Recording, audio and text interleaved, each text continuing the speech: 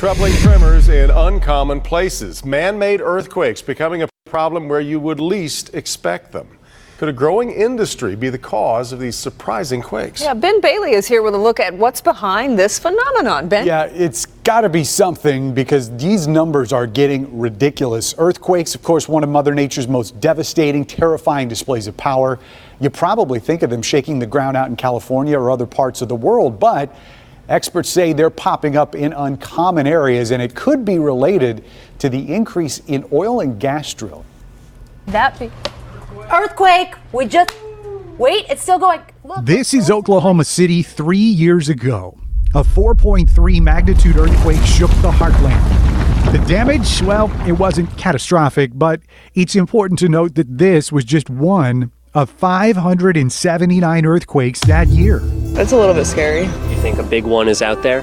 Probably, yeah. In fact, as the drilling industry grew in Oklahoma, so did the amount of earthquakes at an alarming rate. In between 2009 and about 2013, we ramped up to 30, 50, as many. I think in 2013, we had actually over 100 magnitude 3 and larger earthquakes. But then it kind of took off, and in 2014, we had 579.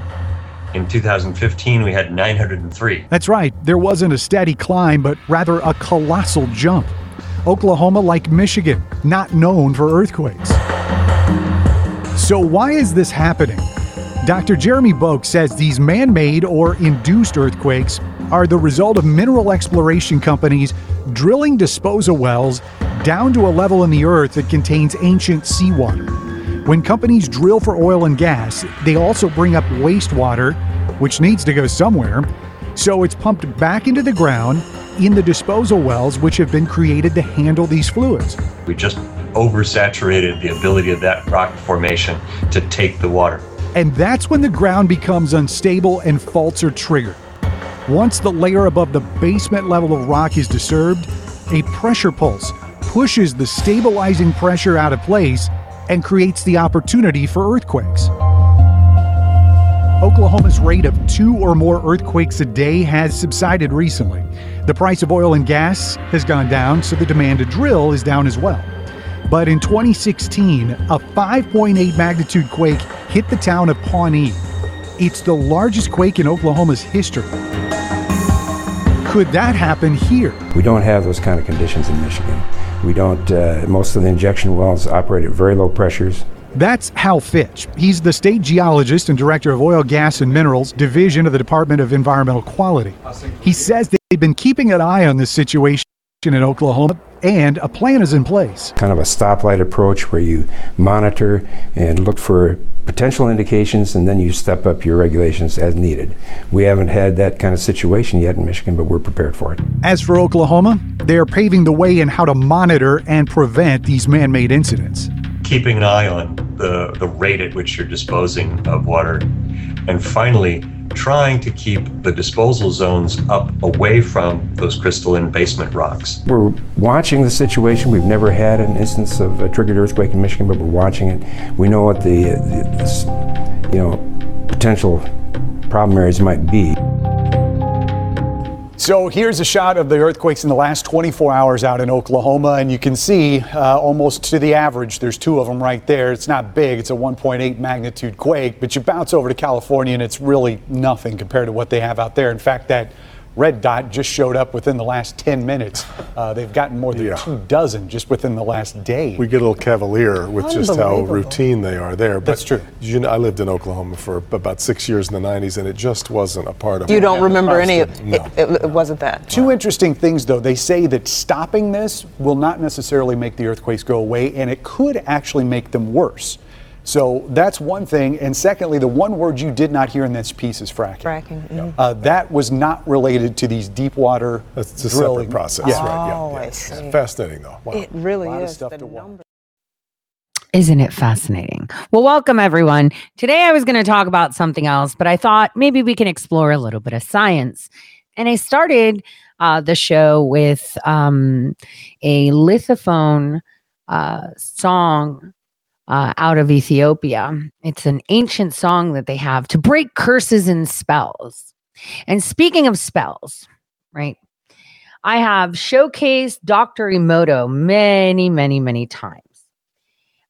He has expressed how vibrations and frequencies of sound travel through water.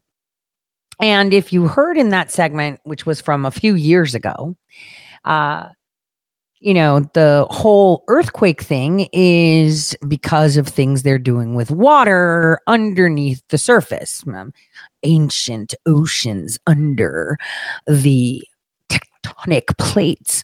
Well, I thought we should just kind of revisit this one video of Dr. Emoto's before we get into the science-y parts of things, because, he showed you shapes, and I found another one that can show you more and demonstrate to you why music is so important.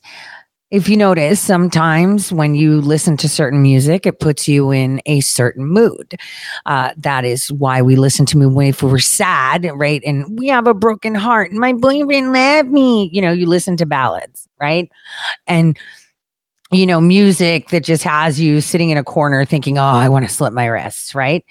And so when you're feeling upbeat, you listen to things like Pharrell's When I'm Happy, right? And you're just like, suddenly you need to move. Now, while many people will tell you, oh, what's really going on is this, we need to remember all my old shows going from 2018 and how I was like, well, Turkey's doing this and they're demanding this territory and they're drilling here and they're doing this and they're expanding this and they're working with this contractor to drill and they're doing this and they took this maritime space. And maybe the insane, when I say insane, we're talking insane amount of earthquakes that they get now might actually make sense. Now, in other news, obviously this morning I was on Twitter and I was kind of just like throwing some stuff out. I got some, information back where it claims that, the IT guy from SDNY just happened to go over to AG Letitia's office, and I'm really concerned for her. I don't want her to end up like Wayne Stenhjem. Deleting emails is a really big deal, especially when the guy you have there today coming in from SDNY is a bleach bit expert. I could almost swear that he had written a report, when Hillary was using hammers. I could almost swear that, but I don't know. We don't know. And then in other news, I just threw out the idea this morning, hey, maybe this Mar-a-Lago document raid is just like my video said. What did my video say? Well, aside from how we can help Julian Assange, it gave you some clues. Maybe we should look at it again. I think so. Maybe you need to look at the clues. Let's look at the clues again. I think that'll help. Let's see, where is it? Let me pull it up. I think it's important that we pull up the little clues quickly. There we go. Here are the clues. It's from the little trailer I did about the FOIA. Watch.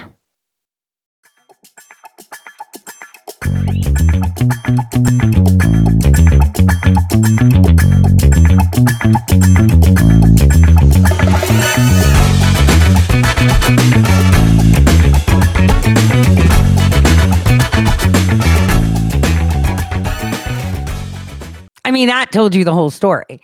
Because, yesterday I was on Joe Oltman's, on the show Conservative Daily with Joe Oltman and Apollo. And, I kind of reminded everyone how when they raided Mayor Rudy Giuliani, the FBI did, they took things, but not Hunter Biden's laptop. And they knocked it about, but they didn't take it. I mean, the best way to introduce evidence is through raids, right? And then anyway, I was like, hey, what if President Trump isn't the target? And then I'm like, maybe Pence is an issue. I mean, we're going for VPs, right? And Biden, not the president or whatever. But, people were pushing and I was like, damn, well, calm down. FBI should be in Indiana raiding the man. Okay? Like, calm down. Calm down. What is that? That thing on TikTok? My kids are listening to Teeny Bop. Calm down. So that's exactly, those were my thoughts, aligning with the fact that, I feel really bad for Attorney General Letitia. I would hate for her emails to be deleted or some communications to be deleted. I mean, North Dakota, such a staunch red state, and none of them have demanded the heads of the former assistant attorney generals and the assistant that colluded, and they have the emails to purge those emails. And then the question is, why don't they just circumvent, right? Just go over your acting AG Wrigley's head and go straight to the FBI. Get FBI and DOJ and file a civil complaint with the DOJ and say, I was robbed of the ability to do open records requests. I mean, that's so dumb. Like, why aren't people doing it? And I'll tell you what, I spoke with someone. I know a couple of people in North Dakota, people that kept me sane when I was, undergoing one of the biggest attacks. And, so when I see them, people saying, the system isn't weaponized. And it's like, listen, I may not be Trump, but I went through that. I know exactly how this stuff works. Been there, done that, got the t-shirt, stickers, medals, you name it, I got it. Okay. So I'm like, the weaponization of our judges, our attorney generals, and our FBI is real. And my heart bleeds for all those FBI agents, that don't like what they see, that are anti-Keystone, right? And so it's just so weird. And the Keystone is a list of names. And there are some people that aren't on SES pay. But did you know that Vice President Pence was? Bingo, that's exclusive. I think I said it before, though. I said it before when he got that note passed to him back in 2019 on my radio show where I said, Pence is bullshit. I told you right then and there. It was the evidence where he got that note passed from that corrupt sheriff that was in flip-flops. You should revisit that. Now, having said all of that going on, right? People are starting to wake up. Today, I was thinking of doing science as in medical science, but I was like, I'll wait till Monday for that. I mean, it's not a big deal, because it's important for us to understand how these things work. A lot of us tend to find it strange, that we have so many people fixated on Pizzagate, which is a real thing. But as I've said many times before, that is a small percentage. The sex slavery, the sustenance, right, of children and adults. The majority is medical experiments and harvesting. It reminds me of what I saw on that tanker that made me question everything. And so I thought that I would talk about that today because I have been very open in that discussion.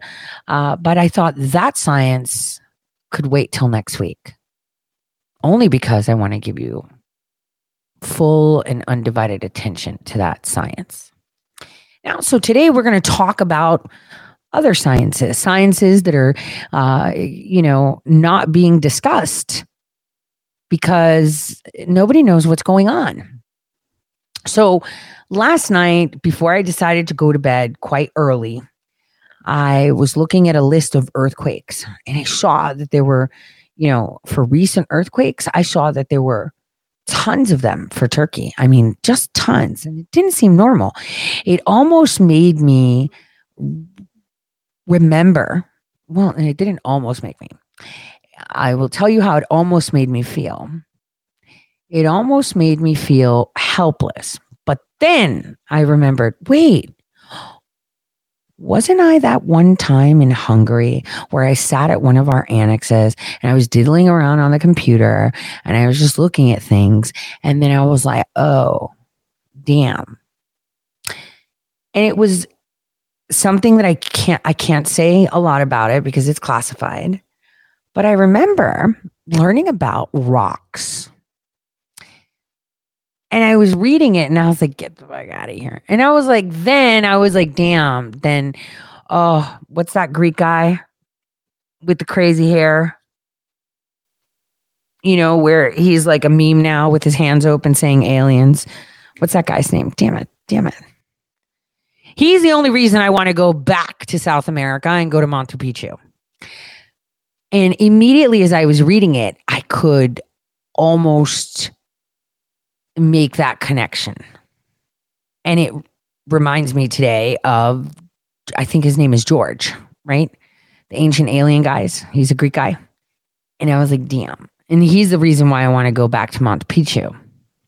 Yeah, Yorgo, George. Lives in Switzerland, by the way, right? Anyway, yeah, George Tsoukalos. And I was like, you know what? I think people need to see this because even my favorite earthquake hunter, Duchess, is like bedazzled. Like, what is going on here? I've never seen something like this. And then I ran into a report. You know what? Let me go to that report first and then we'll go. You know what? No, let's go to Dr. Emoto first. I think it's important to revisit that. Just a quick second. It's very important to understand how vibrations travel through water. And this is important because maybe all of this will make sense without me having to say a word. Of water. 音楽は振動そのものですから、その音楽を水に吹かせることによってその結晶構造が変わるであろうということは原理原則をしていれば別にその不思議な話ではないね。How will the crystals change when water is exposed to music? In order to maintain consistency, we use distilled water throughout the experiment. This is crystallized water before it is exposed to music. Watch what happens when we play Mozart.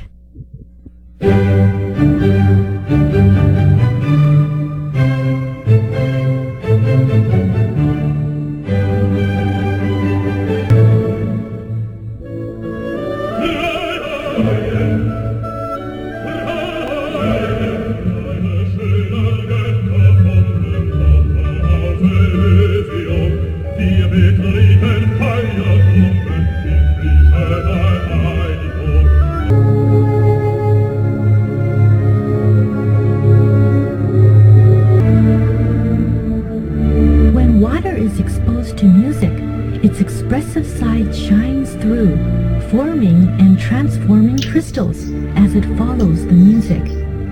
It is as if these water crystals were a reflection of our own emotions. 癒しそのものであるというふうにはっきりということができます。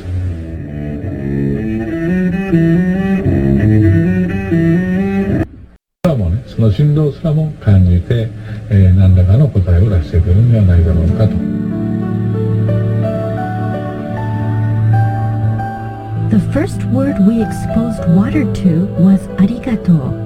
This is a Japanese word for thank you. Next, we conducted another experiment, one that involved projecting our thoughts onto water and testing the effects of human thought forms and words. Through our website, we rounded up a group of volunteers to help us with this experiment. 4 groups of parents and their children participated. In this experiment, we used 2 glasses of tap water taken from Tokyo. We should note here that crystal formation has always eluded the waters of Tokyo. To 1 glass, all of the participants expressed gratitude, first out loud, then with their eyes closed. Next, they observed the water for any changes.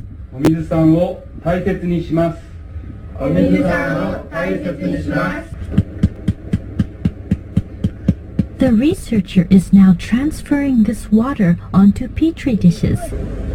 The children look on curiously.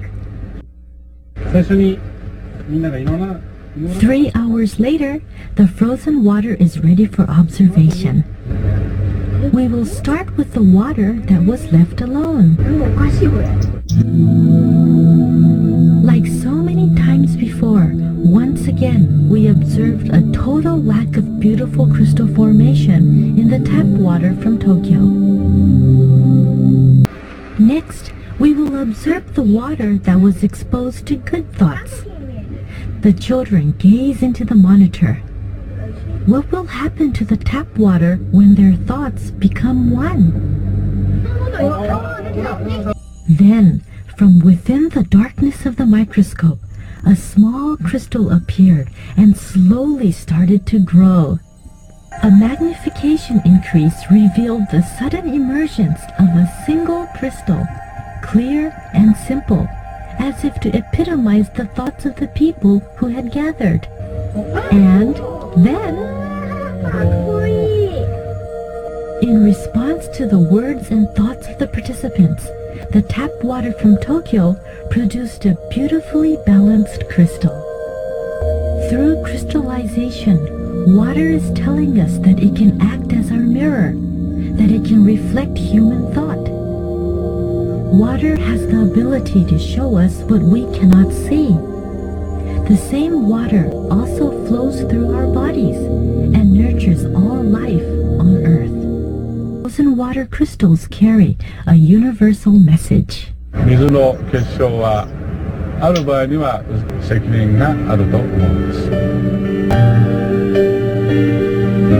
Water crystals tell us what is important to our planet and to its people. This is a message that we can use to catapult ourselves forward as we begin to contemplate the future.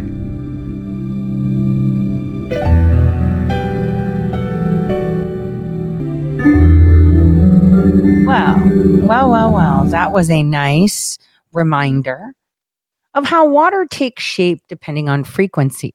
And I've urged all of you with your young children to see that there's much more to your words.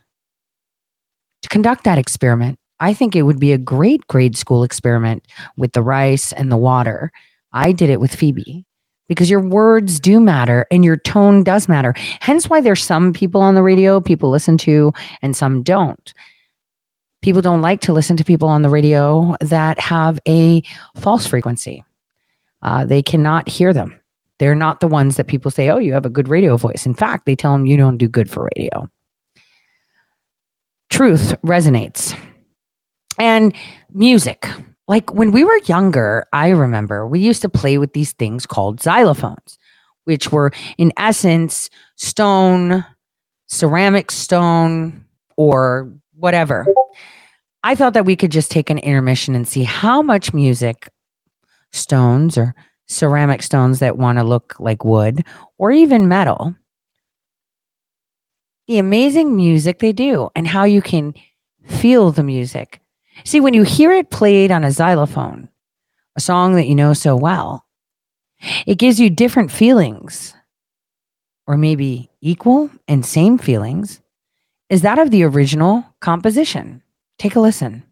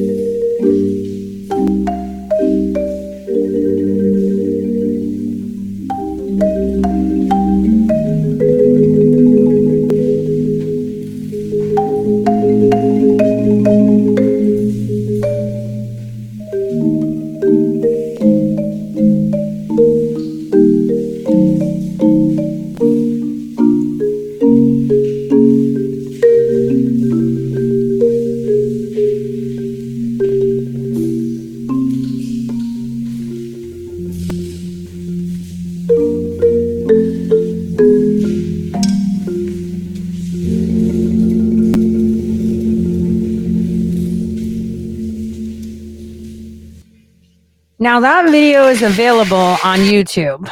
I suggest you listen to it with your eyes closed and tell me what story it tells you. See, music has a weird way of invoking memories or creating feelings. And memories are attached to feelings. Because sometimes when you smell certain things, there's certain smells. Sometimes I get the whiff of something and I'm like, I'm transported back to a specific moment. Feelings, frequencies. Now, I, did think that a lot of people thought that my piece was a little bit too harsh. I did get some emails from people, well, maybe, they're helping. Turkey needs all their help. Well, I want you to listen to what the Minister of the Interior, in Turkey, had to say to the U.S. ambassadors. And tell me if I'm wrong. Türkiye'ye gelen her Amerikan büyükelçisi ben Türkiye'de nasıl darbe yaparım, darbe yaptırım telaşı içerisindedir. Evet. Türkiye'nin temel bir talihsizliğidir. Her Amerikan büyükelçisinin Türkiye'de acaba ben ne yaparım, ne yaptırırım? Ve Türkiye'ye nasıl zarar veririm? Babalarıma nasıl yaranırım? Dertleri budur. Bütün Türkiye'nin yıllardan beri en önemli talihsizliklerinden bir tanesi budur. Hep de bu olmuştur. Diğer büyükelçileri toplar, fıs fıs fıs fıs. Onlara akıl vermeye çalışırız. Avrupa'da da aynısını yapıyorlar ya. Onlar idare ediyorlar Avrupa'yı, Amerikan büyükelçileri. Avrupalılar üzülmez bu sözü, merak etme. Onlar gerçeklerin ne olduğunu biliyorlar. Hakikaten biliyorlar yani. Otururlar, dizayn ederler. Türkiye'de dizayn edebileceklerini zannediyorlardı ama bir adam oyunlarını bozduracak Tayyip Erdoğan. Bozduracak. Onlar Türkiye'de böyle zannediyorlardı. Oturacaklar, fıs fıs oyun kuracaklar, tezgah kuracaklar. Amerikan Büyükelçisi'ne buradan söylüyorum. Hangi gazetecilerin yazı yazdırdığını biliyorum. Pis ellerini Türkiye'nin üzerinden çek. Çok net. Pis ellerini Türkiye'nin üzerinden. Take your dirty hands off Turkey. Why does every U.S. ambassador come here and want to help? Take your dirty hands off Turkey. Well, the thing is, Turkey's really easy. All you have to do is find the vice of someone and see what they want, and suddenly you're in. And then they're toast. Now, before we get into what's going on with Turkey, I wanted to point something else out. So today I was perusing the news pipelines, and I saw this really weird post as if it's like, oh my gosh. So it's like, wow, it was discovered that Albert Bourla met with the Republican Governors Association. Notice any familiar faces in here? And so the Republican Governor Associations obviously include Ron DeSantis and Kristi Noem and a bunch of others, and McMaster and DeWine. And then I was thinking, stop. Back early days of COVID, I did kind of bring up how at the Governors Association meeting that they had in November of 2019, Doug Burgum, who's, besties with Bill Gates, right? Who is the governor of North Dakota, brought a special guest to talk to them. And that was about an upcoming pandemic. But it was all coincidence, of course. Had nothing to do with COVID striking our nation in full force, right? Had nothing to do with that. Had absolutely nothing. It was just a coincidence, of course. So now let's get into, the science of things and what's happening to Turkey. But before we do that, we have to understand things. We need a crash course in geology. Well, geography, I would say geology, but for some reason it's labeled geography. Let's get a crash course done. I really like this crash course channel. It gives you everything so succinctly. But it's going to be important to understand what else is coming. From towering mountains to the gravel and pebbles along a river, Earth's solid exterior is made of a huge variety of rocks. Some are even being formed this very moment as active volcanoes spew lava that hardens as it hits the atmosphere or ocean. But most of the Earth's rocks are extremely old. Each rock is a shapeshifter, shifting form over time with a history that can span millions of years. And here's what geologists and rock climbers and your aunt with a collection of heart-shaped rocks know that lots of us overlook. One rock is not just like any other. I'm Alize Carrere, and this is Crash Course Geography.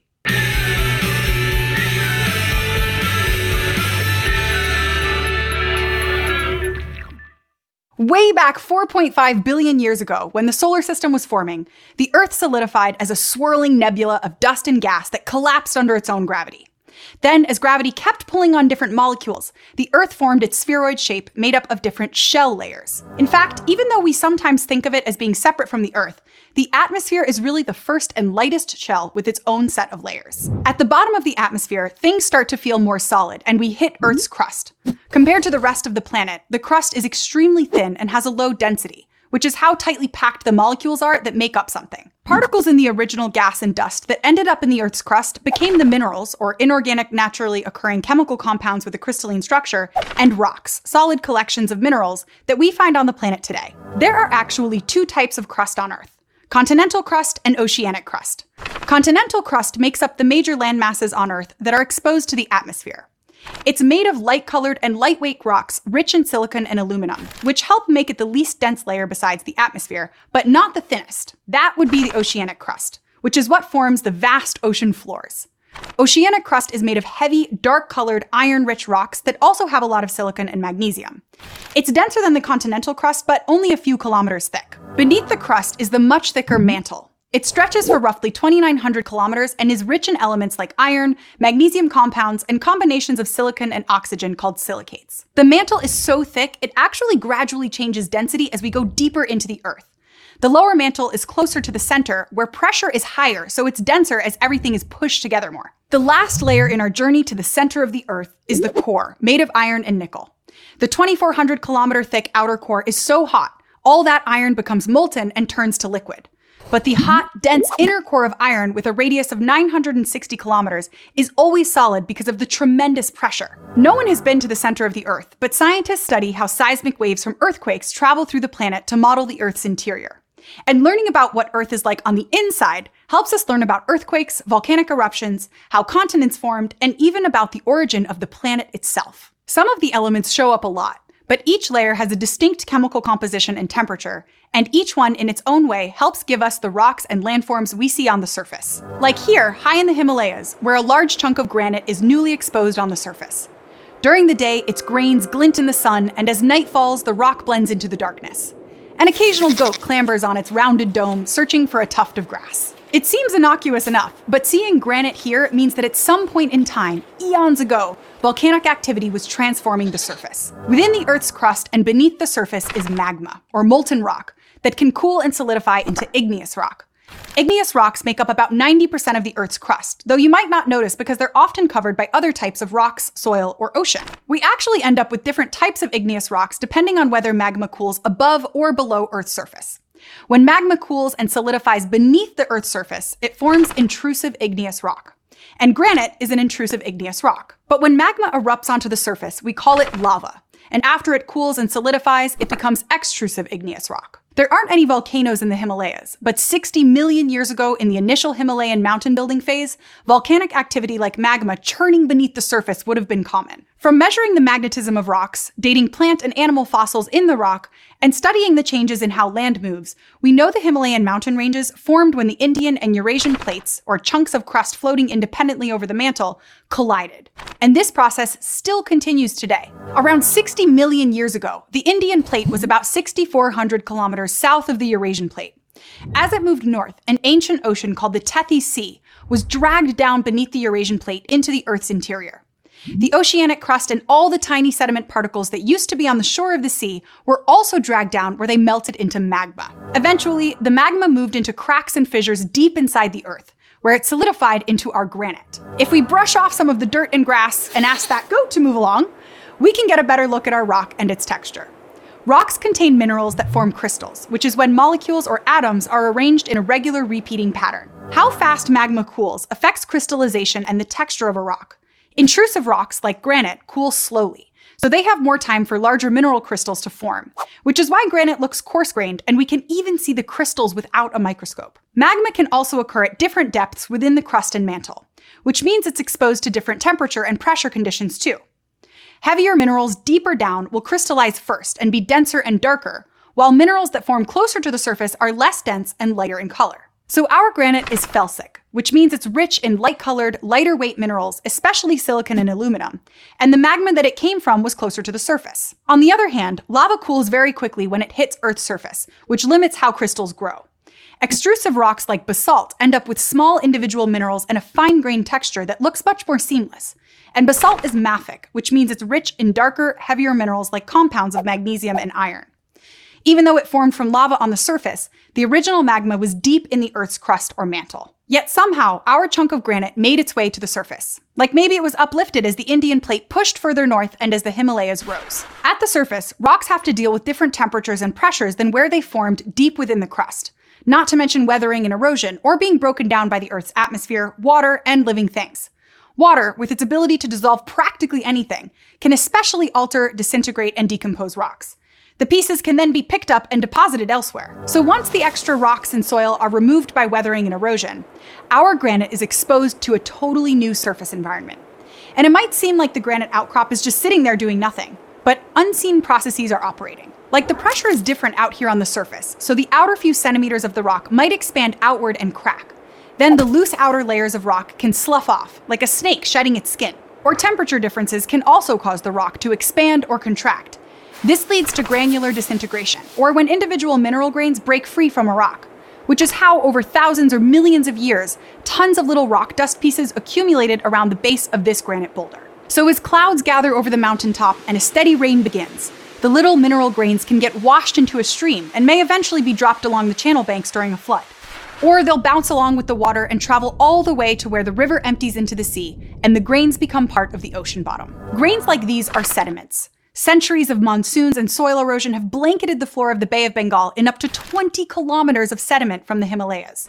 So part of our granite boulder is actually lying on the bottom of the ocean. If we could slice into all the sediment lying on the floor of the Bay of Bengal, we'd likely see horizontal layers or strata from different times when large amounts of sediments were deposited. Over time, the pressure from the weight of the material above compacts, cements, and transforms the sediments into sedimentary rock, which still shows some of the original layers. So sedimentary rock like sandstone is made of cemented sand-sized particles of quartz and other minerals. It has very visible grains, lots of tiny little holes, and is very resistant to weathering. Other sedimentary rocks like limestone are formed when the remains of organisms like shellfish, corals, and plankton sink to the ocean floor. Coal is another one of these organic sedimentary rocks that's created when organic matter accumulates and compacts in swampy environments over millions of years. At the bottom of the ancient Tethys Sea, which disappeared about 20 million years ago, sedimentary rocks would have formed from sediments brought down by rivers. But as the Indian plate pushed northward, the gap between the Indian plate and the Eurasian plate narrowed. As the plates collided and the Himalayas formed, the sediment on the seafloor was compressed and crumpled. On top of being squished and crumpled, the rocks also have to go through intense temperature and pressure changes. All this action causes the existing rock to go through metamorphism and change into a completely new rock type. All the minerals from the original rock recrystallize without having to melt down into molten rock. The new metamorphic rocks are typically harder, more compact, and more resistant to weathering.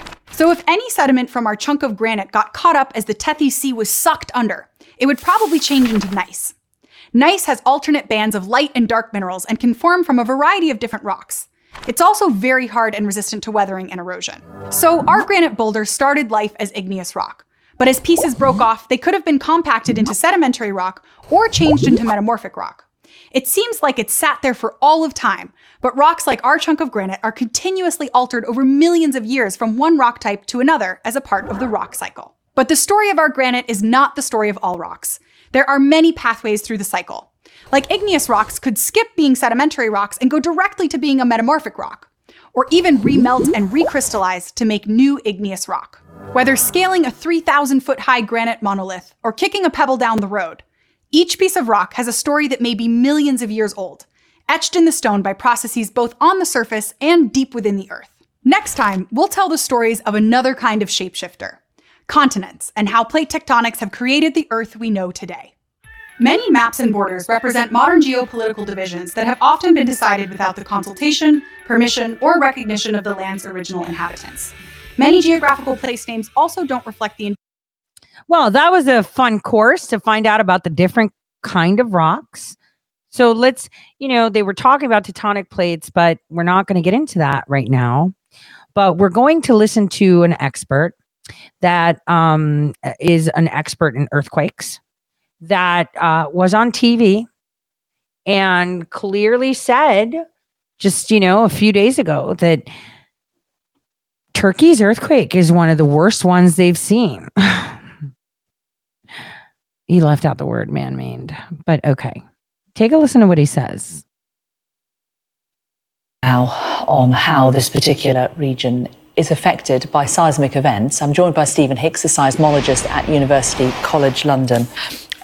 Stephen, as we're talking to you, we're just seeing a lot of the rescue workers, and one of the shots that we have seeming to leave the site. They seem to be moving away with some speed. Why that is, we don't know. Maybe there's a fear that there could be further collapse happening. It is very unstable, or potentially further aftershocks. Stephen, in terms of the aftershocks that we've had, there were a number straight after the quake. Could there be aftershocks happening still? Yeah, so straight after the earthquake, about 11 minutes after, there was a magnitude 6.7 aftershock. And generally for most earthquakes, on average, we expect the largest aftershock to be 1 unit of magnitude less than the main shock. So hopefully that largest aftershock, 11 minutes after, might be the largest aftershock it gets in the area, but we really can't completely rule that out. But there will be tens of thousands of aftershocks still occurring in the coming weeks to months, but those their number will gradually decrease over time. So that was the aftershock that was about 6.6, which in itself is substantial, but you're hopeful that would be the worst of this particular quake. Yeah, I mean, when we look at past earthquakes, on average, that would be the case, but we can't. There's a small, percent chance that there could be stronger aftershocks, or even a really small chance that there's another earthquake larger than the main shock. We can't completely rule that out. And this is on a fault line. It is known to be an area where there are earthquakes, but no warning of a quake of this nature. There's no way to predict that this could have happened. No, sadly, we can't predict earthquakes accurately in space and time. We can't pinpoint exactly where and when an earthquake will happen. This region of fault was sort of identified in some scientific papers that there's potential for a large earthquake, which we've seen today. But again, can't predict exactly when they are going to happen. They just knew the hazard was there. But it's definitely, when I was woken up this morning by the alert that this earthquake had happened, it's just a complete nightmare scenario. As a seismologist, you know what earthquakes are capable of over many, thousands of years, but this is just, the worst kind of earthquake. Shallow, it's a very shallow earthquake beneath a highly populated area. Very strong earthquake in a region which, of course, we can see the buildings just can't withstand this level of shaking. And in terms of those buildings, a lot has been spoken about the kind of buildings that are constructed in order to try to withstand these quakes. But can any realistically withstand an earthquake of this magnitude, that shallow in depth, very close to it? If we look at places like Japan and California, I think the recent earthquakes in Japan have shown that, yes, the buildings they're built to absorb the shaking. They almost move with the shaking. But again, it's hard to know in this particular sense because of the frequency of the shaking, how quickly those sort of up and down movements occur over time could be very variable between earthquakes. And so it's really hard to understand. But traditionally, these sort of Middle Eastern style houses would not withstand anywhere close to this level of shaking. And in terms of the actual shaking itself, the quake, the first large quake, how do we know how long that actually lasted for, the most significant shaking? So when we talk about earthquakes, we often talk about an epicenter of an earthquake. When we talk about earthquakes this large, the epicenter is not just a single point. This earthquake's actually ruptured along a fault for about 400 kilometers. So imagine tearing a piece of paper and it tearing for 400 kilometers long. And that rupture has occurred over about 100 seconds. Now that's sort of the ground rupture, so that's sort of the tearing of the crust. But then the shaking as well, the seismic energy, that could last for hundreds more seconds, maybe, particularly when you've got sort of aftershocks occurring straight after the earthquake. So that tearing of the Earth's crust, as you so vividly describe it, the quake will sort of have moved along that line, will it? Or will the whole line have fractured at once? So it will start in one point and then move towards sort of the generally in one direction. So in this case, the earthquake started at the epicenter close to the Syrian-Turkey border, and then it's moved to the northeast, we think. So that has, that rupture has occurred about over 100 seconds, and traveling at about 400 kilometers in that time. When we talk about other parts of the world famous for earthquakes, I'm thinking now of California and places like that. There's this fear that the big one is coming, Is that what has happened here in Turkey? Is this the big one, or could it potentially be a lot worse than this in the future? Well, sort of in recent decades, a lot of focus on the earthquake hazard in Turkey is focused on the northern part of the country. So there we've got a large fault line called the Northern Anatolian Fault. And this is where there was a large earthquake in 1999 that sadly killed a lot of people. And those earthquakes have appeared to move west towards Istanbul. So this sort of seismic hazard of the Istanbul region was focused on. I think people were less... there was less knowledge and maybe sort of understanding of this earthquake zone to the southeast of Turkey. This is called the Eastern Anatolian Fault Zone, purely because I think that there just hasn't been the same rate of earthquakes there. You can still have large earthquakes, but they just don't occur as regularly in time. So the last earthquake in that region was probably pre-1900s, before we started recording instruments on seismographs. So I think that experience can whether you've felt an earthquake before in a region can then help you to sort of prepare for the next one. But if you haven't felt a strong one, that can sort of obviously affect your preparation. And it could presumably also lead to complacency, because you might think, well, hang on, that's the earthquakes in Turkey. That's something that happens up around Istanbul. It's not going to affect us so much down here in the south. And sadly, some of this complacency, you see it in a lot of countries. It can feed into sort of cutting corners when it comes to developing new buildings. So I don't know exactly what the rules are in Turkey regarding building development, but you do see some sort of level of cutting corners, and so buildings aren't always built to the same minimum safety level that they should be for certain earthquakes of this size. But whether the building regulations were sufficient to account for this sort of rare, close to magnitude 8 earthquake in the southeastern part of Turkey, I'm not sure. Okay, Stephen Hicks, seismologist, very good to talk to you. Thank you for your time. Well, that was interesting. Very interesting. And I have been kind of just showing you guys something, the source of it all. I'm just thinking out loud here. Is it possible that our own Texan, Malone Mitchell, is still operating in that southeast area of Turkey and Iran border? Why I say this. A lot of people result into very unholy things. Let's just say that assist in possibly we use a lot of things, but maybe this Russian can help us see it better.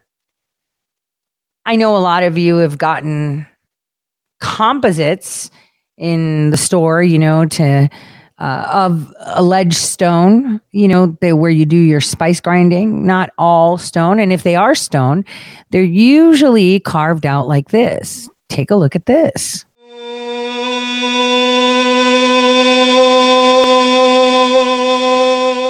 And that is how you melt stone.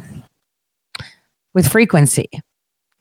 You can melt them, but obviously, there's no such thing as any ringing or vibrating or I don't know, anything like that, right? Well, I want to show you what vibrations can actually do to things that are a little bit more amorphous, like water, that takes the shape of its vessel as opposed to itself. But when there's no vessel, what keeps it the way it is? Well, you would say it would be atmospheric pressure, frequencies in the air, etc. This is a very nice experiment, and we're going to listen to it and observe it. For those of you listening on audiocast, these are just frequencies that are changing the shape of a water droplet. So if you notice, there's a 6-pointed star when there's a specific frequency, but it's almost as if it wants to change its shape. And then you have to think to yourself, okay, so that's interesting, right? It's really interesting. But you know what is most important to understand, and I'm going to try to see if I can kind of just introduce you to something without getting into it too much. This is like super science, like MIT science. So here we have Takashi Kurumanchi. Now, he has been seeing the lattice in frustrated magnets, because when there's certain frequencies sent, they do these weird spirals, right? And it affects a lot of things. And there's all math involved in this. This is more quantum, and it's actually from the Center for Integrative Quantum Materials. This is not a lot of people have watched this, but I urge people who have the temperament and just want to listen to how it goes. If you find, I don't know, like rocks that may have properties of conduction, and that would be frequency conduction, it would create a spiral, and it looks like this. And here is the percolating Kuramoto excitable model, so you can see it. Let me mute it while I put it on my screen. So they kind of resonate like that, but there's always an epicenter. Then I was thinking the epicenter on all these earthquakes seems to be southeast Turkey by the Iranian border. And I say this because that is where you would go to begin melting. Have you guys ever, well, I don't know, not many people are smokers these days, but my smokers will appreciate how many times when you buy something new or you want to compromise the integrity of something that's a solid plastic, the way you do it is to apply heat, so that way you can tear the hard plastic, right? Because if you can soften part of the plastic, then you can allow nature to take its course and allow the integrity of the rest of the plastic to be compromised. So what's super interesting is that, there are rocks that sing. Pennsylvania has them, and look, even Michigan has some. Here's the Petoskey stone lithophone.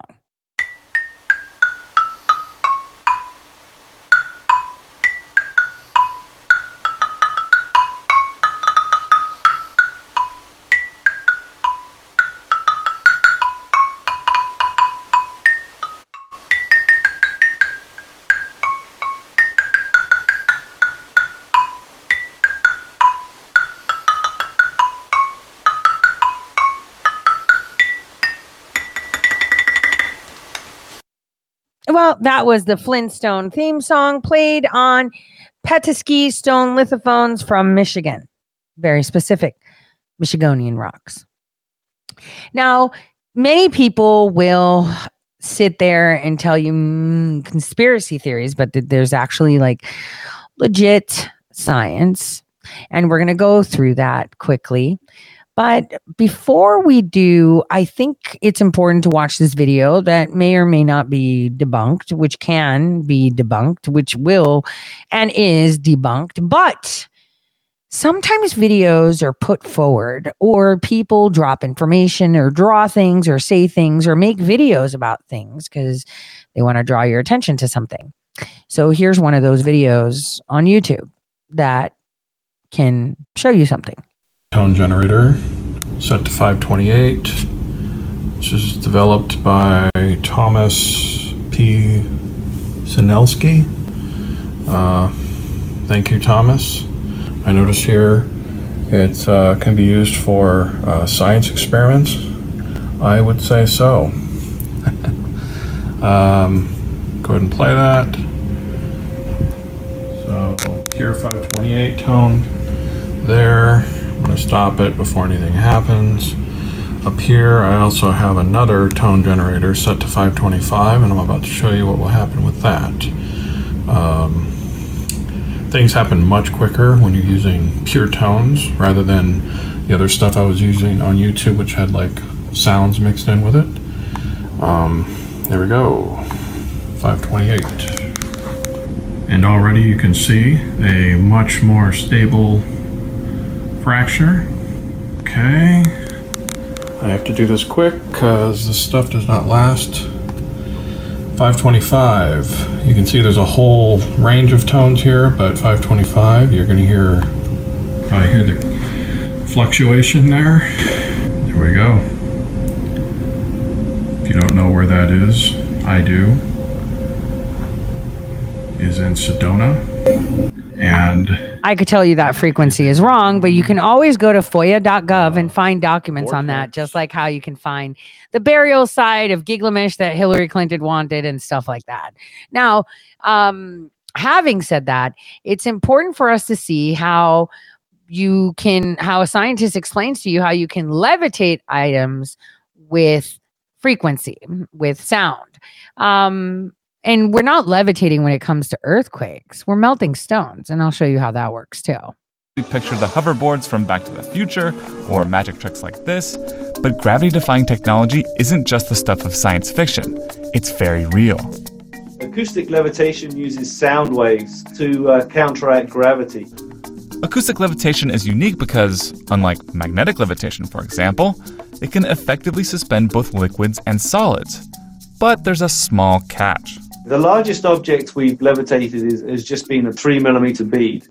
But even at that scale, there are some exciting applications, like analyzing chemical reactions in suspension, the creation of better drugs, and even improved robotic arms that can manipulate tiny, delicate objects. And you can trap an object to counteract gravity by creating a space where there's no force. That's Chris Benmore, a physicist with Argonne National Laboratory who uses this gravity-defying technology. We spoke to him to find out how acoustic levitation works and what exactly it's used for. Walk us through what acoustic levitation is and how it works. Acoustic levitation uses sound waves to generate a force to counteract gravity. It was developed... I just wanted to say, Argonne National Laboratory is the lab that actually paid my friend money out years ago when he invented a way to mass produce graphene oxide. Just a fun fact. Primarily by NASA in the 60s and the 70s to do ground-based experiments on looking at the effects of anti-gravity on Earth. And can you walk us through the different components of the device that you have there and how the sound waves actually come together to produce the levitation? These transducers basically drive these horns, the silver part. So this horn will vibrate at 22,000 times a second up and down to generate a sound wave. And we have a match transducer down here and horn, and that will generate another sound wave. And when these two waves interact, you'll get what's called a standing wave. So they'll cancel in places and they'll reinforce in others to create nodes and antinodes. And those particular places where they cancel, you can put an object in and you can levitate. All right, well, let's see this in action if you wouldn't mind giving us a demo. Right now, I've created a standing wave. These horns, which I'm not going to touch, are vibrating at 22,000 times a second, creating a standing wave. And so I can put an object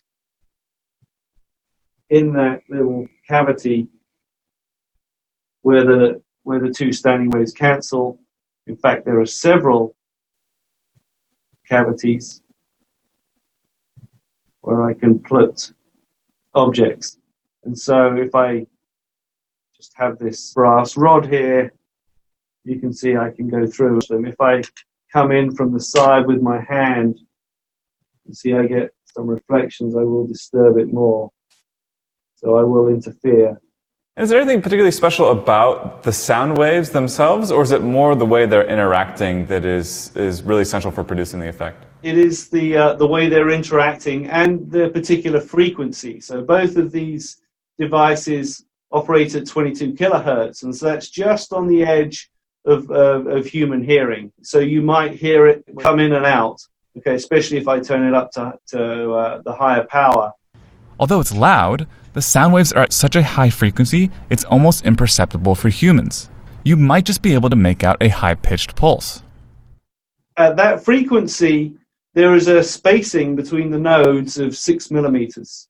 Okay, so these little this standing wave that's created will create pockets, and this 6 millimeter spacing limits you to how much you can put in there. So you can put an object in, so maybe half of that size, so something like 3 millimeters. When you add a little object, how do you know exactly where to place it to get it in that right spot? You can, of course, actually do the math and calculate it this is actually a very precise distance between the two. When you actually spray a mist of water, you'll get a vortex, and the droplets will be drawn to the most stable places within this region.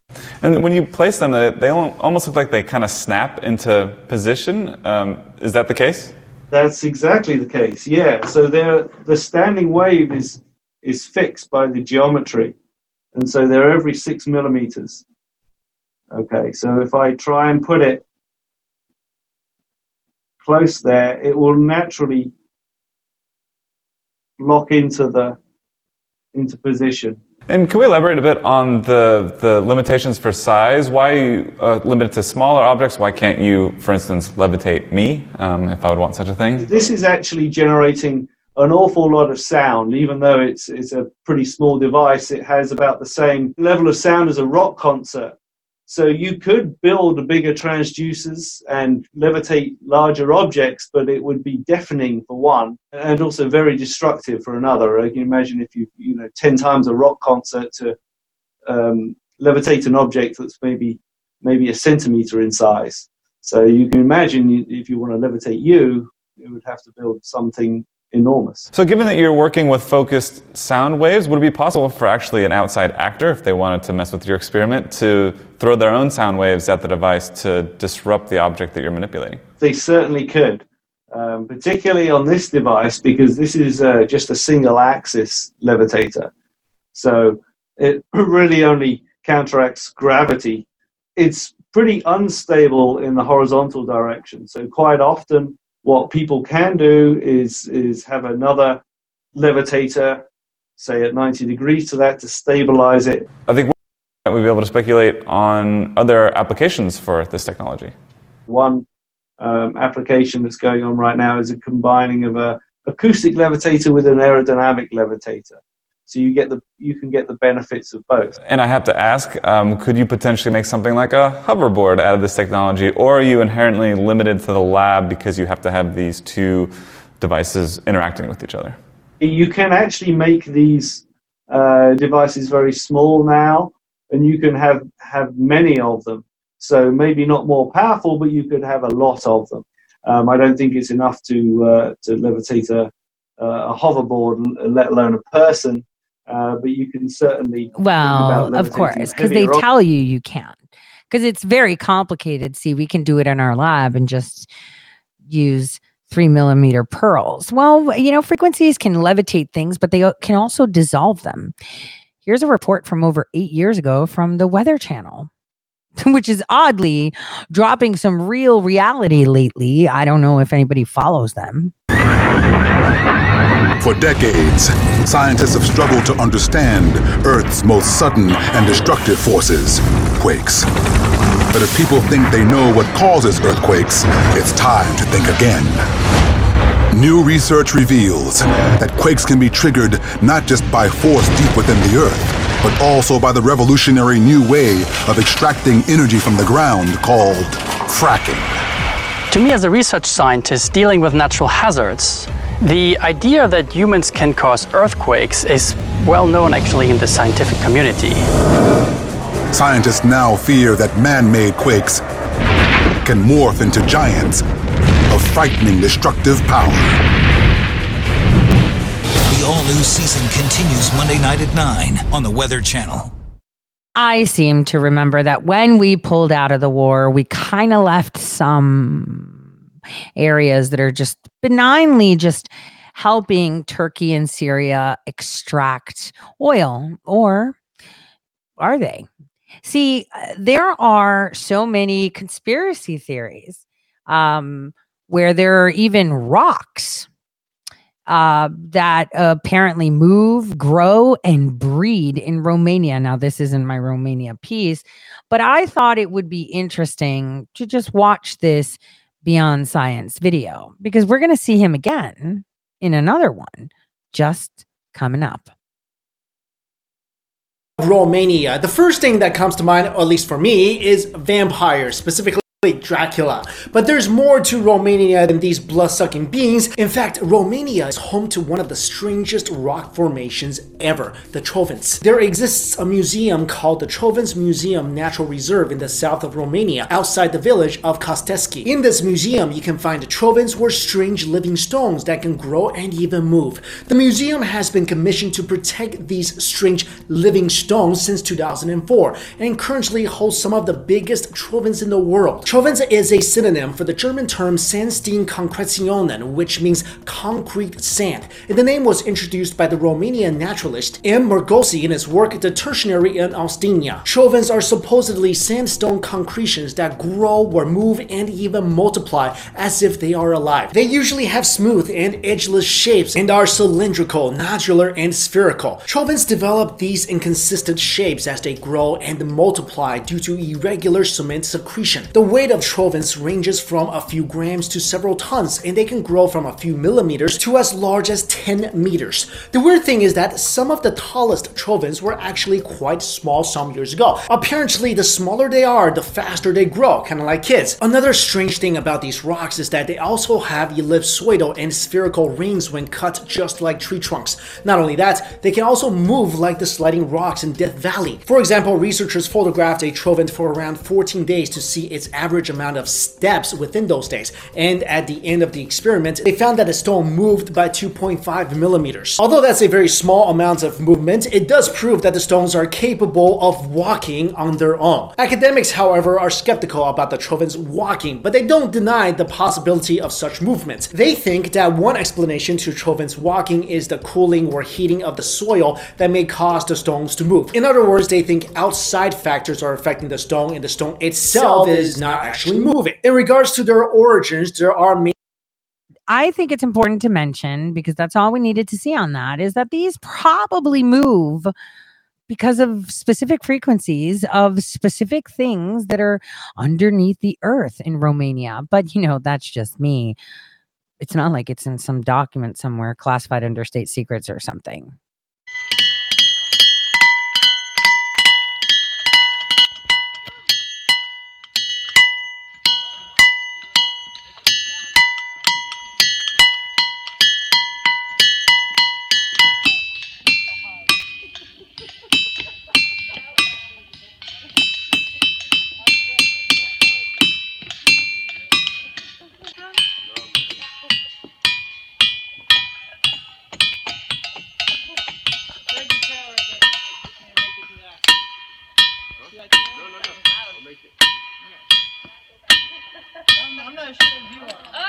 Uh-oh, you broke it. You broke it.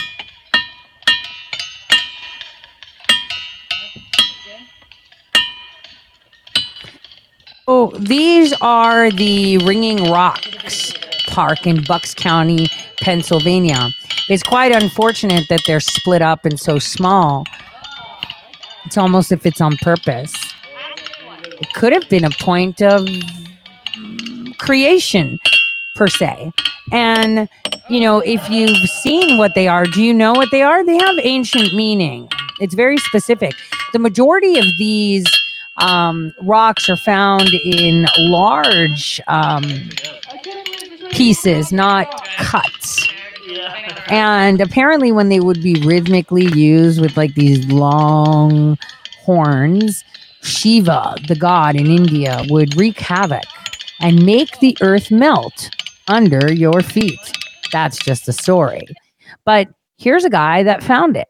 And I'd like you to see him and how he found it and what he has to say about these lithophones or sonorous rocks.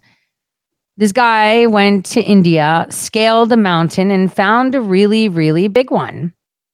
And I'd like you guys to see this 10,000-year-old instrument. For kind, and you can see we are in the middle of nowhere, but we are going to find this instrument today.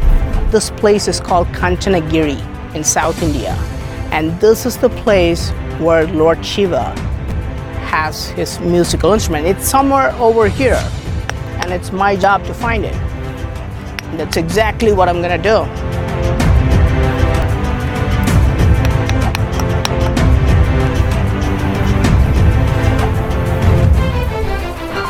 I want to point out something. I love his Punisher t-shirt, just saying.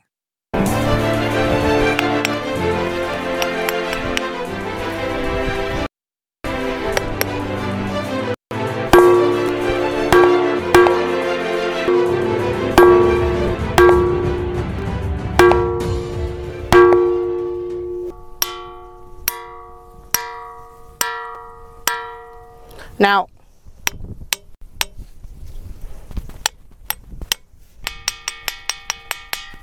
so this is the musical instrument of Shiva, and it's 10,000 years old.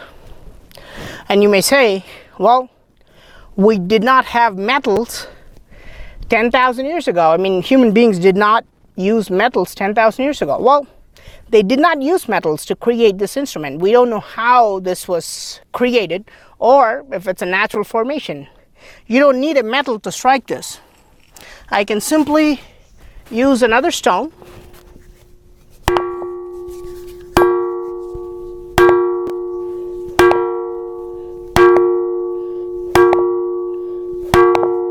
See the reverberation. And for example, if we don't touch the stone, you can still hear it like a tuning fork.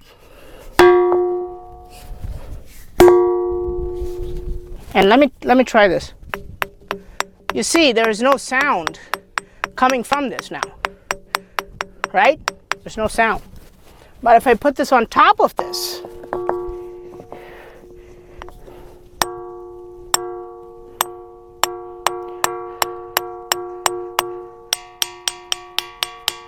you see how it's basically taking the musical property of this onto this. Now, this is a very strange phenomenon. So I got the hammer.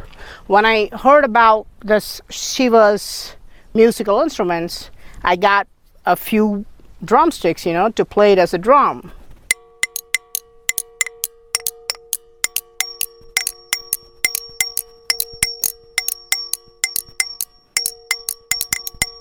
So you may wonder why I'm standing in this really awkward position out of breath. Because it's just impossible to access it. You cannot take your vehicle, whether it's a car or a motorcycle. You cannot even walk. You basically have to do rock climbing to get up and see this Shiva's instrument. And of course, it's totally worth it if you get up. But if it's not for the physically weak, and locals say something very important. On top of this rock, you cannot see a plant, you cannot see an ant crawling, you cannot see insects. At night times, no animal will walk on this because this rock supposedly emits a strange energy. And we're going to find out if there is a strange energy coming out of this rock. We have something called a ghost meter. We will use the gadget to see if this emits some kind of energy. And there's something else that is really strange about this. They say that if we keep tapping this rock for a certain amount of time with the exact number of people, the rest of the rocks around this rock will become soft as clay.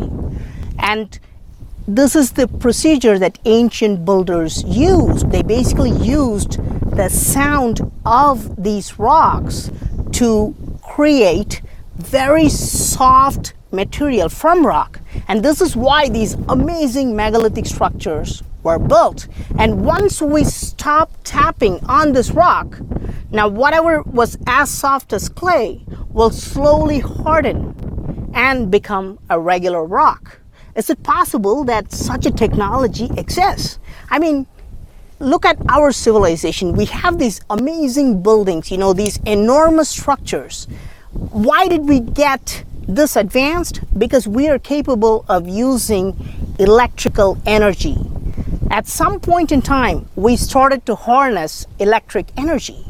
But how did these amazing megalithic structures get built in ancient times? Did ancient people harness sound energy? The name of this rock, as you can see here, there's this faint blue paint over there. It says Manipare in Tamil, which basically means a bell rock or a rock bell. That's what it means. Now, of course, it's obvious why this is the bell rock, because it basically creates a ringing sound that's audible to a very long distance, at least a kilometer, I would say. Is this the only rock in the world which rings like a bell? That's not true. There are several ringing rocks around the world. There is one in Pennsylvania I have visited, and it has a lot of rocks, and all of them are ringing rocks. These are technically called sonorous rocks in geology.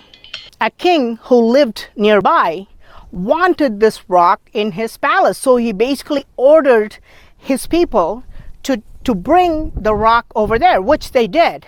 So this rock was transported to his palace, and to his surprise, when they struck this rock in his palace, it did not give a ringing tone. And of course, the king was really confused that it did not make that ringing noise in his palace. But when they really transported this rock back and put it here, it started to ring again like a bell. Now, this is why people think this is a very mysterious rock. You know, it was given to us by the gods. Now, of course, it sounds like a superstitious fairy tale. But in Pennsylvania, in the Ringing Rock Park, you know, people try to pocket these small rocks which are ringing, go to their house, and they try to use it and try to reproduce a ringing sound. It does not work. There is something very weird about these specific rocks, you know. It appears as though the rocks need to be in their own place to make this ringing sound. So the question is, why did the king ask his people to bring this gigantic rock to his palace just so he could hear the ringing sound? No. Ancient Indians used these sonorous rocks for a specific reason. They would basically lie down on it, and somebody would tap on the edges, and this procedure would continue for hours. They believed that this would heal their body and their consciousness. Now, today, in modern technology, we also have something called sound therapy, which is exactly the same. Now, is it possible that ancient people were technologically much more advanced? They were creating a healing bed to help people who are sick. Now, of course, the most important question is that, is this a natural formation, or was it created by artificial means? If it's a natural formation, you would expect that all these rocks would make a similar, or at least a feeble ringing sound, but that doesn't happen. This is the only rock which has this ringing tone, and the rest of the rocks don't. And there is also some other difference. Now, if you look at this rock face, you can see a lot of differences here. You know, it's not flat. But if you look at this plane, it looks as though somebody has worked on this rock, you know, making it flat. We don't know if there was some kind of a process that went into this to make this into a ringing rock. And this is why people call it the Shiva's musical instrument. Now, what do locals think about this? Do they believe that this is a natural formation, or they think this was made by artificial means? Locals believe that this is a result of a volcanic eruption. And there is a temple nearby which has a lot of lingams which are supposedly made out of volcanic lava. And they believe that this was cast using that volcanic lava, which is essentially molten form of rock. Now, this might be a twisted version of saying, well, we were basically melting this rock and adding certain elements and making this into a ringing rock. Now, today, is it possible to make something like this? Yes, today we have furnaces and we have equipment that can really melt rock, and I can basically pour molten iron or copper and then mix it up to make it into a ringing rock. Now, we don't know if that was the case here. In 1965, in Pennsylvania, a group of scientists went into this Ringing Rock State Park, and they tried to find out why these rocks were capable of making this sound. Now, of course, they crushed the rocks, they sliced them, they tried to understand the chemical properties of them, but they could not just find out why some rocks are capable of giving out this ringing tone. Of course, we definitely have to talk about extraterrestrials. Did extraterrestrials play a part in creating these type of rocks? Do these rocks emit some kind of strange energy? And this is exactly what we're going to find. We have something called a ghost meter, and it's capable of detecting this type of energy. So we're going to test it here. So this is the EMF meter, mostly called the ghost meter, because it's capable of detecting even very small milligauss. Okay, the scale is essentially from 0 to 5 milligauss, so it can even detect very small amount of EMF, and we want to find out if this rock is emitting some kind of EMF. Let's see. I don't see anything, to be honest with you. I don't see any changes at all. There doesn't seem to be any kind of EMF that's coming out of this rock. Let me try again. No. And I do firmly believe that even though there is no EMF on this equipment I see, there would be some other kind of energy that I'm not able to detect with this gadget.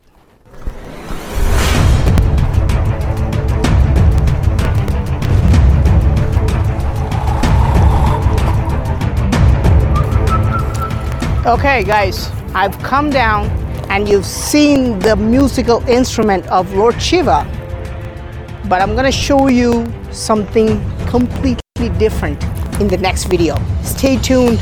I will talk to you soon. Bye.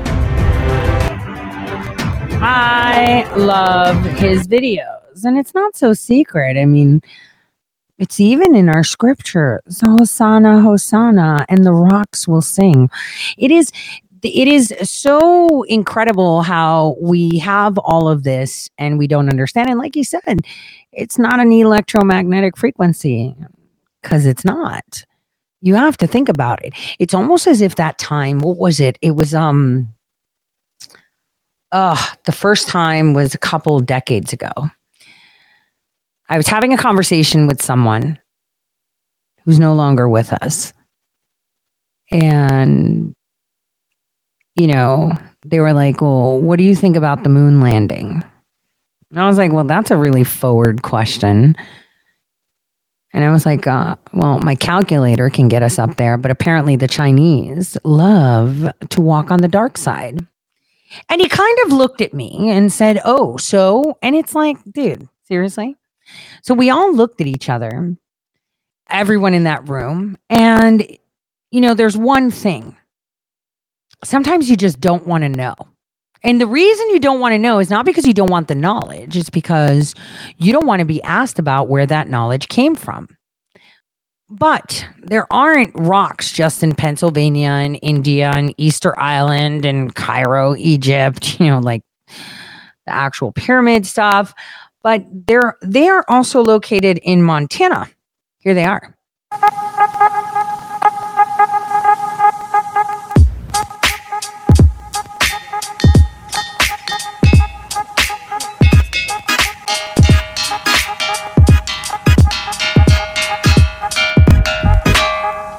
All right, so we were driving through Montana and we saw this pullout for something called the Ringing Rocks. And so here we are. It's this kind of off the road attraction. It takes about like 30 minutes to drive out here on a really rough dirt road. And there's this huge pile of rocks you can see. And as you hit them with a hammer, which there's just a bunch of provided hammers just sitting there that people have left behind, it makes all these crazy noises. So there's like 20 people here. We're all just hitting rocks and listening to them sound like bells, basically, but they're not hollow, they're solid. I'll do some more reading to figure out the exact scientific reason why.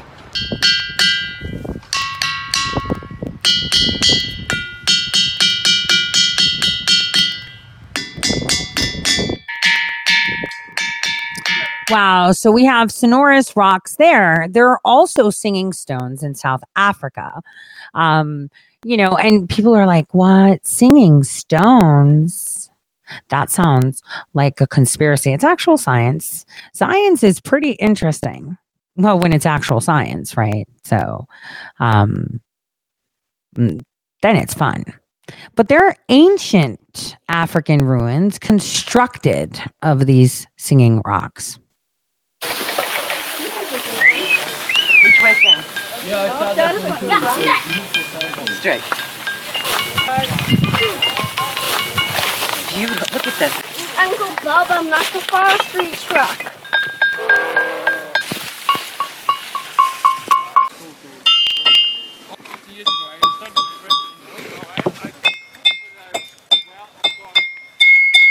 Well, there's a good one. And that was a good frequency, huh? But singing rocks. So, okay, vibrations, they make a sound. I get it. But how do you move boulders, or how do you use the frequency? So let's just imagine, let's close our eyes and think of the fracking procedure. You drill a hole, you put cement, you put a few plugs, and then you release water and do all that stuff. Well, what if you were supposedly fracking, but you went to a specific position and coordinate of the earth that would allow these stones to sing, because nobody knows why they sing only in specific regions. So if you took that stone from South Africa and took it home, it wouldn't work. You take the stone from India, it doesn't work. Take the stone from Pennsylvania, it doesn't work. Take the stone from Montana and doesn't work. But you wanna make it sing. And you want to do that because if it sings at the right frequency, it'll dissolve rock, like even whole mantles, and it'll just start. And then it's just like going to escalate after that. That's how you tear things up on your own.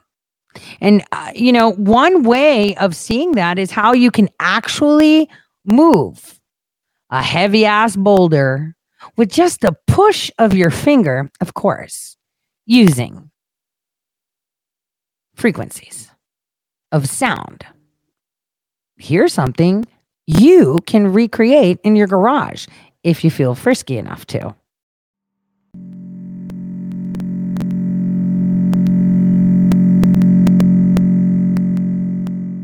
Man, just like this guy experimenting, pushing boulders with his finger just because he's putting frequencies. I'm telling you, if I just had money coming in and I didn't have to do anything and it was just me, man, I would be creating my Tesla coils and my own stompers at home because they literally stomp. And that's what they do. They stomp on the molecule. It's a very specific term used. And it can be deployed subterraneally, just like you would go fracking. So, the question is, who done it? Why did they do it now? So interesting. Well, now that you can see that this guy can pull a boulder with pretty much no effort, let's go back to my favorite guy from Beyond Science who tried to explain away a few things, and now he's going to try to explain a few things, but he's going to explain a little bit more. Now, while people don't understand how and why they can sing or be sonorous in one place, but not in another, maybe things that he omits or questions can assist in that analysis. Rock music, literally. These chime-like sounds come from a geological phenomenon known as ringing rocks. Physically, they look no different from regular rocks, but it's not until you slightly strike them with a hammer that the rocks reveal their sonic secret. Also known as sonorous rocks, these audio boulders can be found in various locations inside the 128-acre Ringing Rocks Park in southeastern Pennsylvania, including Stony Garden in Buck County, Devil's Racecourse in Franklin, and Pottstown in Montgomery. The most famous among visitors is located in Upper Black Eddy near the Delaware River. Framed by a lush forest and a majestic waterfall, the site features a vast 8-acre field of ringing rocks with some stacked as high as 10 feet. It was here that Dr. J.J. Ott performed for the Buck Wampum Historical Society in June of 1890 for what is probably the first rock concert in history. According to Natural History magazine, Ott played several musical selections while accompanied by a brass band. The performance highlighted the natural musicality of the rocks, which he assembled into an octave scale. Since Ott's performance, this site has attracted other musicians looking to compose one-of-a-kind soundscapes using the ringing rocks. Recording artists like Philadelphia-based Thomas Rex Beverly also made the visit to the park to take audio recordings of the rocks. He observed that the changes in environments also changed the sound of the rocks, which means what the rocks sound like in the summer isn't the same as they do in winter when layers of snow surround the rocks, which also create significant changes in the pitch. But a more interesting discovery is that while only 30% of the rocks ring, they generally ring in the tone of B flat. And if you're wondering why that in particular is interesting, well, that's because B flat is what a supermassive black hole sounds like. Back in 2003, NASA's Chandra X-ray Observatory detected sound waves coming from a black hole 250 million light years away from Earth. Turns out it's been humming a B flat that's 57 octaves below middle C for close to 2.5 billion years. It's out of this world tidbits like this, so to speak, that fueled the wild urban legends surrounding the origins and the mechanisms of the ringing rocks. So in 1965, geologist Richard Foss performed numerous lab tests on the rocks to find out if there's a connection between the physical makeup of the rocks and their ability to create sound. What Foss found was an explanation to one of the most widely claimed myths about the ringing rocks. Unlike the stories that the rocks don't lose their ability to make sound when taken out of the boulder field, they still produce a series of low-frequency sounds which remain inaudible to the human ears until it's layered with similar low-frequency sounds coming from other ringing rocks. But while he was able to debunk one myth, Foss still wasn't able to identify the specific physical evidence that would explain, well,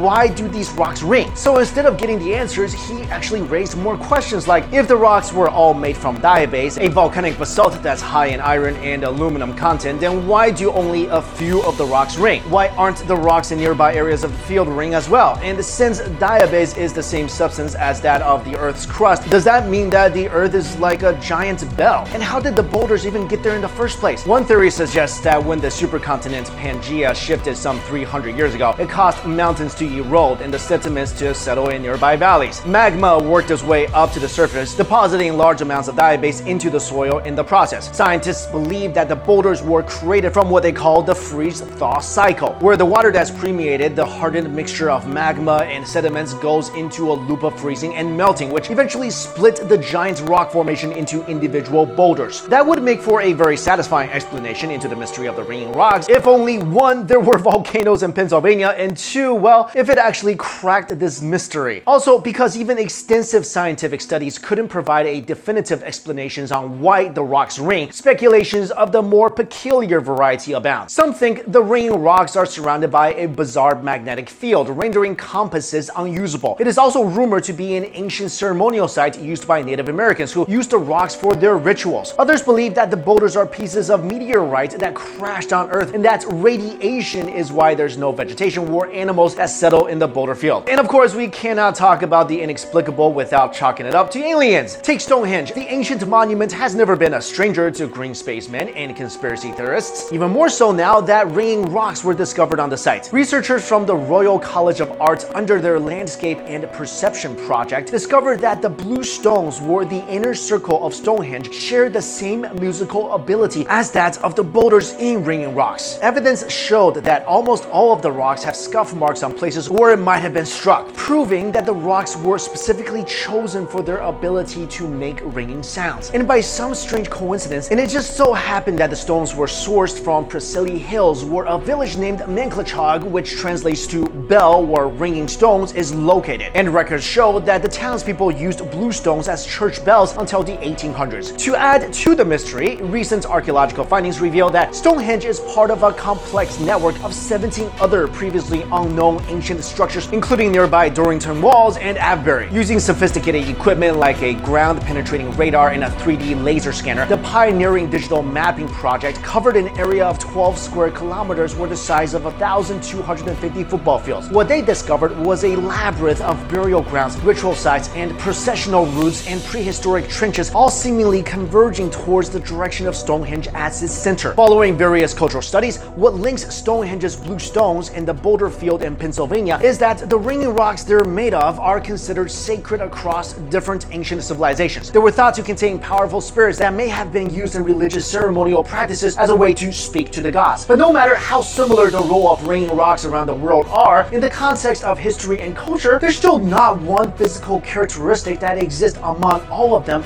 that could explain why they ring. And so the mystery continues. Well, we can unravel that mystery, actually. So I'm going to show you how optics are done, and it's kind of the same way with sound. And then I'll propose, a possible way of proof of concept for all of you.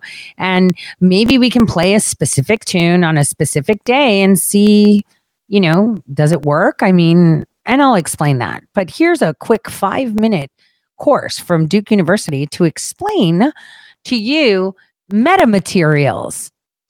So we're all familiar with the tools that we use to control light. A great example of one is a magnifying glass, a lens like this. We also see those lenses in eyeglasses like I'm wearing right here. And how those lenses work, I'll sketch a shape of a lens here. Many of us may remember from high school physics how this lens works when we think in terms of ray paths, the direction the light travels, and it's bent by the shape of the glass so that on the other side the light converges and creates a focus or an image at this spot. From the perspective of how waves travel, there's an alternate view of how lenses work. And what I'm sketching here are the individual peaks and valleys, the wave fronts of the light waves that are traveling in this direction and hitting the lens.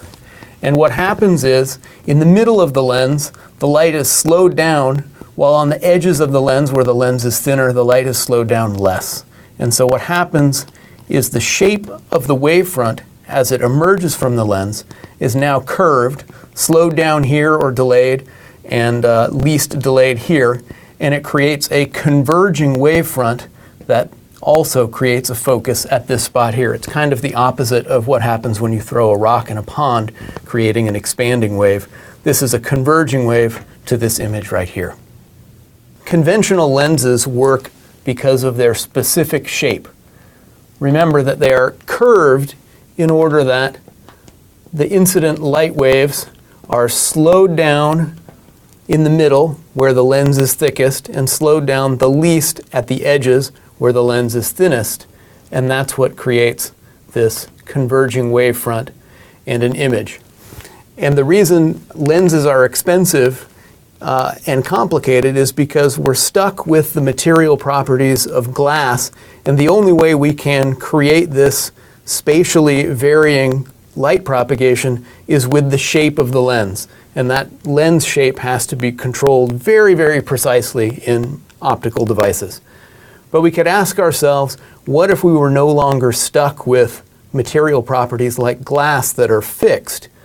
If we had more flexibility in the material properties, then we could imagine creating a lens that has a much simpler shape, and we simply need different material properties in the middle of the lens in order to slow down the light waves there and allow the light waves to travel faster at the edges. And if we had the ability to do that, we could create a lens that does exactly the same thing, creates a converging wavefront and an image over here, and yet has a much simpler shape and actually could be much easier to manufacture. And the basic idea of how can we control those light wave controlling material properties, that's the basic idea of metamaterials. So what are the essential features of a wave? How do we describe it? Well, there are a couple fundamental properties of waves. One is the amplitude of the wave, how high it is from peak to valley. And that's linked to how bright light is in a light wave or how loud sound is in a sound wave. The more important feature for metamaterials is the wavelength, which is the distance between one peak and the next peak. And that's tied to the color of the light or the pitch of the sound wave. So how do we design metamaterials? We start by looking at the wavelength we hope to control. And if the wavelength is this size sketched here, then we need metamaterial structure that is significantly smaller, or about the size I'm showing with my fingers. So we then need to create an array or grid of metamaterial structure whose size is that size or smaller. Now, if we were creating something with conventional materials like glass, we would be stuck with the same material properties in each one of these squares. With metamaterials, we can put different material properties in each one of those squares. That enables us to do things like I sketched before, creating a flat lens where the wave travels slowly through the middle of the structure and more quickly through the edges. But what's really interesting with metamaterials is we can put anything at all arbitrarily inside each one of these material building blocks. And when we do something like that, we then have the ability to create wave control that can take an input wave and not just create a converging wave on the other side, but a completely arbitrarily complex wavefront. And that enables us to do much more powerful wave processing with metamaterials. Metamaterials, kind of like niobium, that can regrow bone and teeth. It can also strengthen metals, and it can extend the life of batteries, conduct everything. Wouldn't be surprised if some of that niobium was in those ringing rocks. But here's an experiment that I would totally go for, maybe in Montana or Pennsylvania. We can all find, little speakers like, Jabra speakers, Apple speakers, the portable ones, right? What if we went to Pennsylvania, right? And we threw in a couple of speakers in all these holes that these rocks make amongst themselves. And then we played a song. I would like to see if that song could be heard in Montana or even India or even Cairo, because there was this really old story. And guess who told it? Hitler. So Hitler wasn't in the eyes of the U.S. as someone that they were going to mess with, per se, until he created the Die Glocke. And that was something that looked like a rock, like a bell, but it would levitate and it would be like a spaceship. And so in files that aren't, I guess, easily accessible, people may indeed find, that there were certain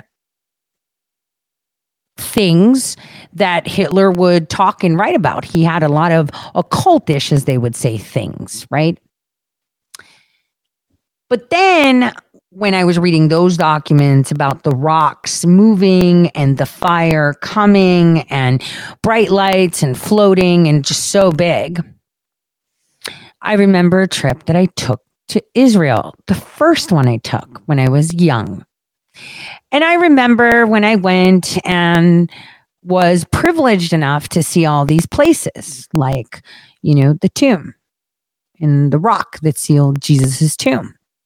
And I remember the rabbi who was part of the delegation that was moving around with my uncle, explaining, how, there were claims that an angel came down and moved the rock. And he goes, though the thing is, the rock was a sonorous rock.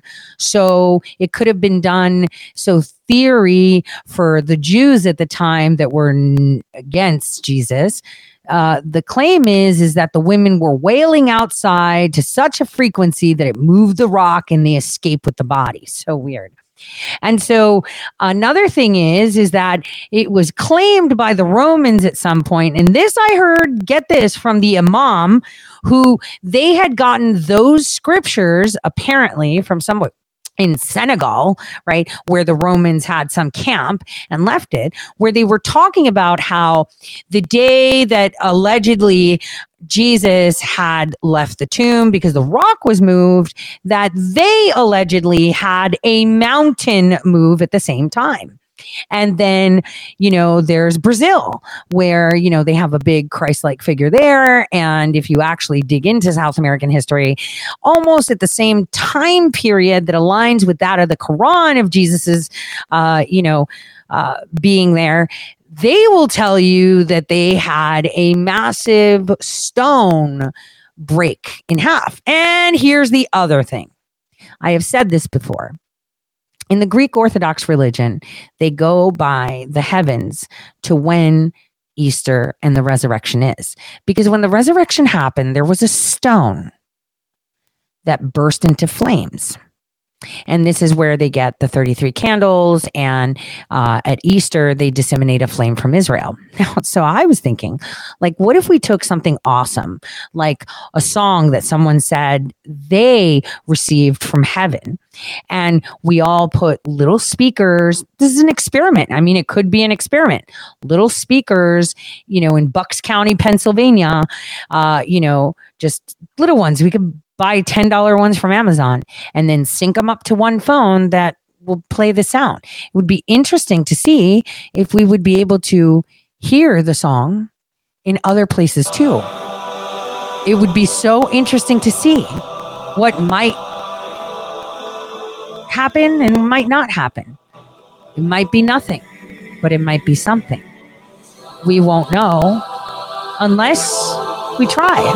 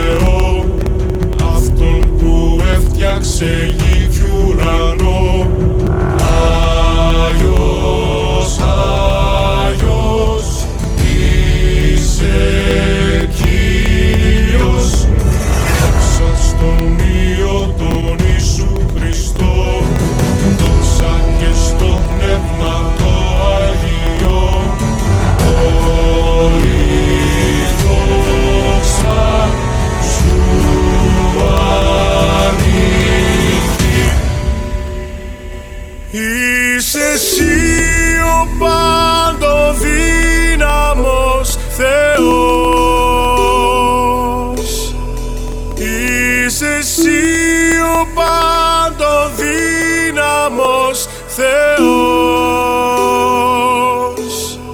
Είσαι εσύ ο παντοδύναμος Θεός. Είσαι εσύ ο παντοδύναμος Θεός.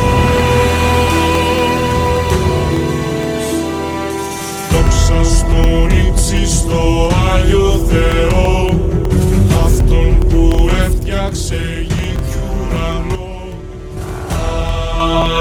See, the rhythm that this song has is very specific. Very specific. Extremely specific. And it's a frequency for you geeks out there that have frequency measuring tools. I urge you to get the underlying music. And see the frequency that it rings on.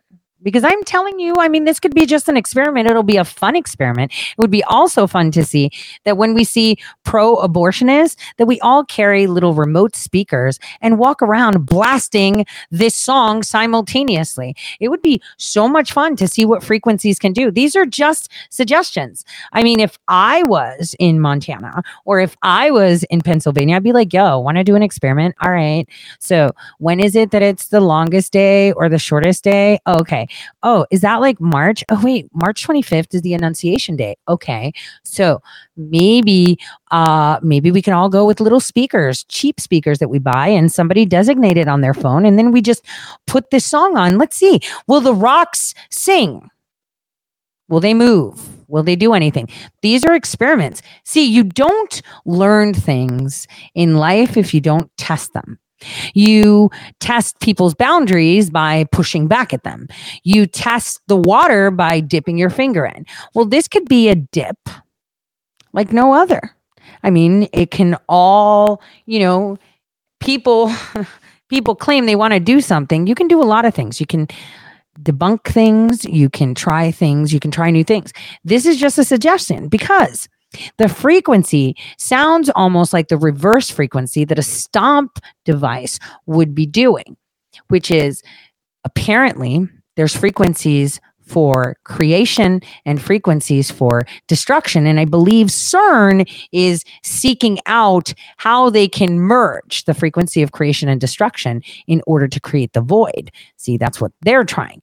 But think of it in sense of sound frequency. There are frequencies that destruct and frequencies that create. And almost like the experiment of these straight waves that you saw, where they were both resonating at the same frequency, at some point they canceled each other out, almost like they created a void.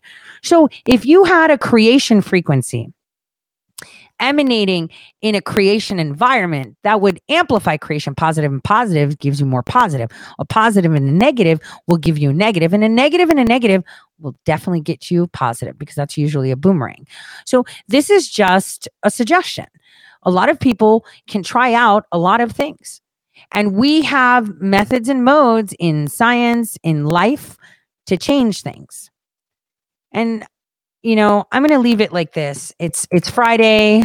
Tomorrow I'll be going to my Greek event. It's Mardi Gras-ish for us. So the story behind that is that because you fast for 40 days, you eat all the meat you can, because you're going to fast for 40 days for Easter. And so I'm going to be doing that. And I was thinking, I wish that people listen to lyrics more sometimes, to listen to music, because actually a very religious song is one from the 80s, and this is how we'll end it today. Kyrie eleison. See you on Monday.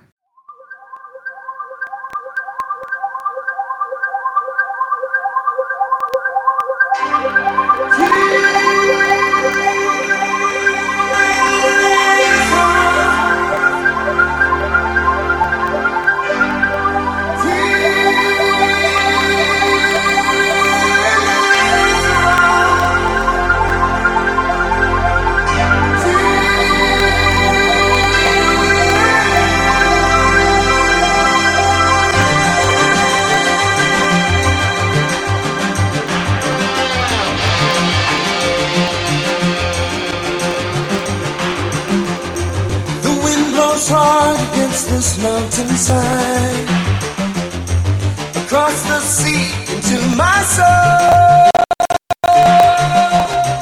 It reaches into where I cannot hide, setting my feet upon the